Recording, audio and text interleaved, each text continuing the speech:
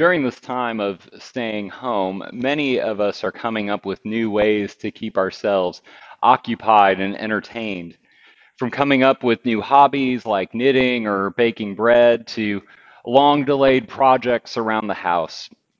I still have several of the latter to do. Personally, I've found myself spending time looking back and reminiscing.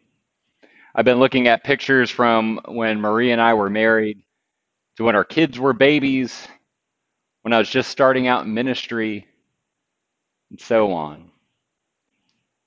While I may have started doing this out of the inevitable boredom that has come with quarantine, it's actually been quite comforting and enriching to do this. It's been a nice escape during this difficult time. And there's nothing wrong with finding an escape from time to time, be it in an enthralling book or TV series, a project, or otherwise. It can be a way of self care. But also realize that this act of reminiscing and looking back is not just an escape, it's a profound act, and maybe a sacred act of remembering. It's an act of remembering who I am, remembering the things that have formed me, the moments that have built me into the person I am now in the midst of this most uncertain time. Our reading this morning is just such an act of remembering for the early church. See, the gospel writer Luke wrote Acts as a sequel to his gospel to show how Jesus' ministry was carried forward by the apostles and the forming of the church going all the way to the church as we know it today. Our story picks up right after Pentecost, when the church first began, and it describes the life of the first believers in very simple yet profound terms. They gathered together. They prayed in the temple. They devoted themselves to the apostles' teaching, to breaking bread and prayer. They shared what they had. They gave to the poor. Gratitude and generosity were markers of their shared identity in Christ. And day by day, God added new disciples into their community. Biblical scholars call this a foundation story. This was a common literary device of the Greco-Roman world, where an author would illustrate an idealized, often embellished human community, and would place this vision of the beginnings of their community as an ideal for the present and future generations to strive towards. You'll see this in many of the classics writers and philosophers. Plato does this in describing the early idealized days of ancient Athens. Ovid describes the golden age of humanity in his Metamorphoses. Pythagoras uses it to describe the ultimate ideal of humanity in friendship. And Luke does this with the beginning of the first Christian community. But see, Luke writes some 2 generations after this time, near the end of the first century. And the big difference between the time of Acts and when Luke is actually writing is that the temple, the very temple he talks about in Acts 2, has been destroyed. Rome destroyed Jerusalem in the year 70, including the temple. The people there dispersed were forced to stay in hiding. People in the church, in the Christian community and otherwise, were forced to worship at home. They struggled to find community. In the wake of the destruction of the temple, Luke decides to chronicle the gospel of Jesus and the acts of the disciples.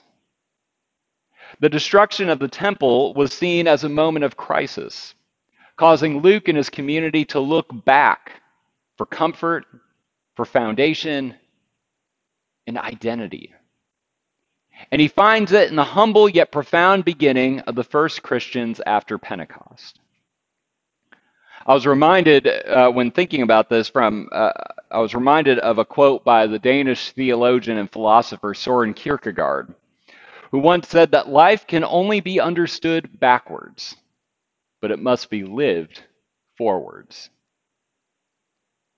Looking back, Luke could help his community remember who they are and be empowered to move forward as disciples in a new uncertain time. The late pastor and scholar Eugene Peterson was the founding pastor of a Presbyterian church in Bel Air, Maryland. In their early days, they began worshiping in Peterson's basement. It was an unfinished basement at that, down wooden stairs to a cold cement floor. In his memoir, Peterson recalls one of the youth in those early days of his congregation say, "I love worshiping in this place. I feel like one of the early Christians in the catacombs."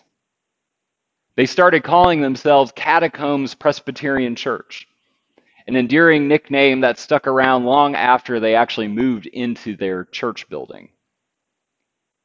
This story, this memory, helped them to stay connected to the beginnings of their congregation, but also to the beginnings of the church. It was a foundation story that connected them to the foundation story we read in Acts 2 this morning. So, as a foundation story, we can understand that Luke probably embellishes a bit about the life of the first believers. But be clear, this doesn't mean that it's not true. This idealized version of Luke's story of the early church shares many aspects of other foundation stories in Greco-Roman literature. Friendship, fellowship, sharing possessions, among others. But when we read on in Acts, we soon learn that there was conflict. There was greed. Not everyone shared what they had with one another. So what's going on here? One scholar named Luke Timothy Johnson claims that here Luke communicated to his readers in vivid fashion that the gift of the Spirit brought about a community which realized the highest aspirations of human longing: unity, peace, joy, and the praise of God. Now, this doesn't mean that these were only goals or ideals. Luke seems to communicate to us that while probably not perfect, these things were lived into, or at least strived towards, and shared among the first Christian community. Why? Because they were guided by God's Spirit. While they surely were not perfect, with the Spirit's presence, they were able to praise God, or strive to praise God, and strive to have the goodwill of all people. They strived to spend as much time as they could together praying and breaking bread. And these are the very ideals Luke seeks to pass on to his community 2 generations later, as they navigate life in a scary, uncertain time after the destruction of the temple in Jerusalem. Like Luke's community at the end of the first century, today we are finding ourselves worshiping from home in an uncertain time, facing an unknown future. And just like Luke's community, we can find direction and hope from this early description of the first believers. This foundation story gives us today a brief, simple, and succinct model for the life of the church, no matter what age we find ourselves in. And it's one that can give us both hope and instruction in this uncertain time we find ourselves in today. While the situation we find ourselves in may be different, the ideals expressed and strive towards are not. And I believe are the very ones we as a church need to be reminded of and encouraged to pursue today. Their dedication to worship and fellowship, of extending care to all, and living by God's Spirit in uncharted waters has given Christians a roadmap for life together as the church since the first century. And friends, it continues to do so in this moment we find ourselves in today. As Kierkegaard said, life can only be understood backwards, but it must be lived forward.